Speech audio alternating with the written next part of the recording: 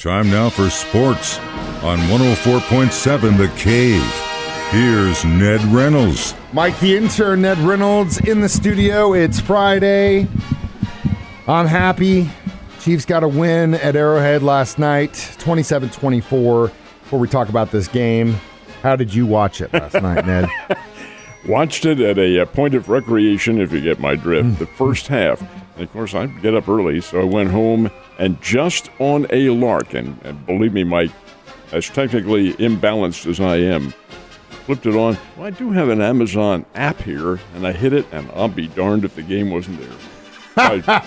So I did watch most of the second half. So he was all this complaining, I don't know if it's going to work, what the hell's going to go down. He had it the whole time. I did.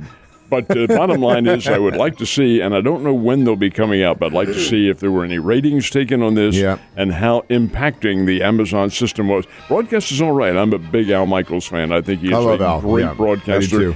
Kirk Herbstreit is not Chris Collinsworth, but that's not the way he is. I actually kind of prefer that, to be honest. Well, no, I'm going to disagree there. Collinsworth has a lot to offer, but Herbstreit is more college-oriented than he is pro. Not to say he can't talk about it, he can, but it was an acceptable broadcast. Yeah, I thought so, too. I think some people had some issues streaming, but I will tell you this. We were able to sync up the broadcast TV and radio, so if you do have DVR, satellite, whatever you use, if you just pause that just a minute, you can make it work, and it worked last night for sure. So awesome stuff. All right, let's talk about that first half. I think really overall this game was just a game of defense, to be honest with you. Well, it was a different approach from Kansas City's past. Now, the 3 exhibition games they had and the opener with Arizona, Kansas City came right out, fired the ball downfield, and that's exactly the tack that I thought they would take last night and the tack that they did not take.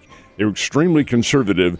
Because we're not there, I couldn't see what the defensive setup that the Chargers had. It may have been something the Chiefs weren't expecting. I'm thinking that was the case, because they played it very conservatively, gave the ball to Clyde Edwards-Helaire a couple of times, and tried an end sweep, hit a little dink pass and all that sort of thing.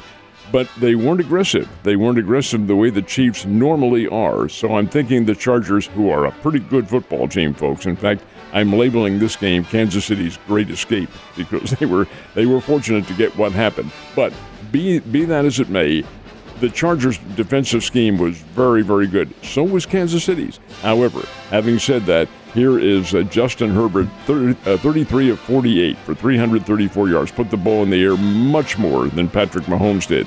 Mahomes put it in the air 35 times, completed 24 of them, but only the one to Justin Watson, the touchdown pass, which I love because I think Watson's a terrific player. God, he is a sleeper. He's a rookie from Penn. He's an Ivy Leaguer.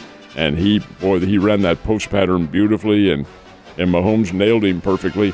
But over and above that, there were no great great offensive plays that the Chiefs could count on. And it was a very conservative attack that they used. And again, that may be because the Chargers had set up in a different defensive scheme. Again, we don't know that. But regardless of that, the Chiefs get the win. The Jalen Watson pick, boy. You have to look back on the scheme of things here. But the Chargers had scored then, and they should have. But had they scored there, they win the game. Yeah, they're probably going to win. Yep. And here's Watson all of a sudden running 99 yards down the field with a pick. My goodness sake, was that ever a massive, just an upset for the Chargers. And while they did come back and score a little bit later on, you could see that a lot of starch was taken out of the ball game. Well, that and the fact that our defense was just beating up on Herbert. I mean, they were just smashing him as much as they could. And once he started to show a little bit of signs of weakness and that he was hurting, they were going after him big time. It was almost like a boxing match. He got banged up, and it was his non-throwing arm, but it's still, your balance is taken away from you when that does happen. Yeah, the Chiefs did put a lot of pressure on him. And you have to give them a lot of credit. It's a boxing match, Willie man. Gay, I think he had 11 tackles. Of course, what linebackers are supposed to do, make the tackles like that. But Gay had 11. And you had Chris Jones in there disrupting things, as he is so good at doing. It was a good performance by Kansas City's defense. It was, and when we see them down the road in November, it is going to be one hell of a test. I kind of wonder maybe they just played their cards a little close to their chest in this game so they can open it up in the next one. I'll tell you something else. I knew this was going to be an issue, but them getting Khalil Mack, dude, I mean, Mahomes had 2 to 3 seconds, and that line was doing everything they could to keep him out, but it did not make our offensive line look great last night. He being Mahomes, got belted a couple of times. Yeah, he did. Now, I don't think he got hurt. I haven't seen the injury report yet. I think he was probably all right, but he's got to be a little bit sore after all that's happened. That's a rough ball club. They're very good. That's a good football team. I'll be interested to see how they come back in their next game Sunday a week. And if they have the same kind of verve, I don't know who they play in their Colts next game. In Indianapolis. No, that's the Chiefs. Oh, I'm talking about the Chargers, who they play. What they do and how they're able to manifest their game after that, because they played well. They did play really well. Football team. And they're always, at least the last couple of years, like I've said, the only team in the AFC West I truly fear is the Chargers, and they proved that last night. But what a hell of a game. Thank God we had a complete team effort, at least towards the end. Ned, also, hopefully you didn't listen to him yesterday and take the over, because if you did, he owes you some money. Well, no, wait a minute. I'm only, now, of course, there are no only. Yeah, there's no buts in that. I'm only 2 points short. I know, but so Chiefs got the win against the Chargers. Very short week for them. They're in Arizona on Sunday afternoon. They're back in Kansas City Thursday to play a divisional rival. Chargers didn't have it really any better. They had to play the Raiders and then go play the Chiefs, so they had it just as bad, in my opinion. But now we got a little bit of a break, 10 days, right? Then play the Indianapolis Colts in Indianapolis, and that's not going to be easy at all. Indianapolis is a sleeper ball club. A lot of the pundits in the National Football League think that they are going to be very dangerous in their division and a playoff caliber team. They'll be ready for Kansas City, I assure you that. But there is a 10-day rest. Kansas City does get an opportunity to heal up a little bit. Same can be said for the Chargers. And keep in mind, the Chargers had to travel for this game. Kansas City did not, playing at home. But, hey, that's over and above. These are professional athletes. That's what they're supposed to do. I thought it was a very entertaining football game. But, hey, 10-day rest, and we'll see what happens. And hopefully they can learn from some of the stuff that happened last night at Arrowhead. I don't know, but I'll tell you right now, like I said, it's always good to go into the weekend with a win and that you don't have to stress about your team. All you have to do is stress about your fantasy team. All right, so while that was happening last night, the Cardinals were playing the Reds, and at one point in the first half of the Chiefs game, I think they had one TV on the Cardinals game and Coyotes. I was kind of looking, and I saw that the Reds are up 3-1, and I go, what the hell is happening? And won 3-2. Cincinnati got the win. Albert didn't. He played. Albert is playing now in every game. Now, whether or not this is going to continue, I think it probably will, because the Cardinals pretty much have their division wrapped up, in my opinion. But they did lose to the Reds last night, 3-2. Miles Michaelis on the hill had a somewhat of a shaky beginning of the baseball game, but the fact is, Michaelis has these things happen to him.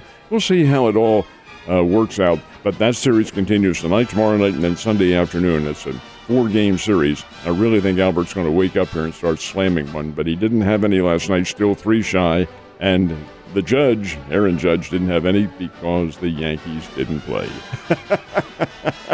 Crazy. I can't. Now there were other games too. Kansas City played Minnesota.